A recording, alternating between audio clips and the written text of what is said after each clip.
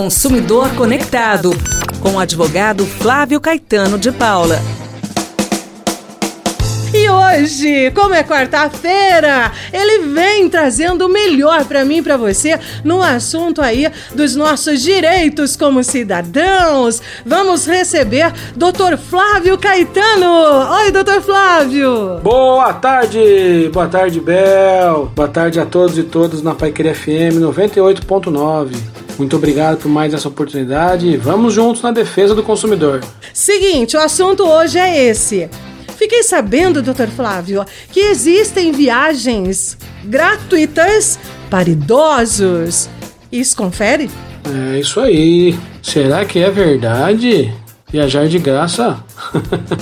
É verdade, Bel. Algumas condições sendo atendidas é verdade, sim. Então, como que funciona? Bom, antes de mais nada, vamos esperar para viajar, principalmente idosos, fiquemos em casa. Então vamos aproveitar e ouvir e compreender os nossos direitos para tão logo esteja mais normalizada a situação e garantida a nossa saúde e segurança, possamos viajar conhecendo nossos direitos. Consumidores podem viajar de graça quando? Bom, então idoso, quem é idoso? Pessoas com idade a partir de 60 anos. Então a lei diz que 60 anos ou mais é para fins de direito uma pessoa considerada idosa. Então, primeiro requisito, ser idoso. Segundo, a renda, o salário, qualquer forma de provento, aposentadoria, a renda individual desse idoso, dessa idosa, deve ser de até 2 salários mínimos. Então, chegando até 2 salários mínimos também tem esse direito. Então, idoso com até 2 salários mínimos de renda individual.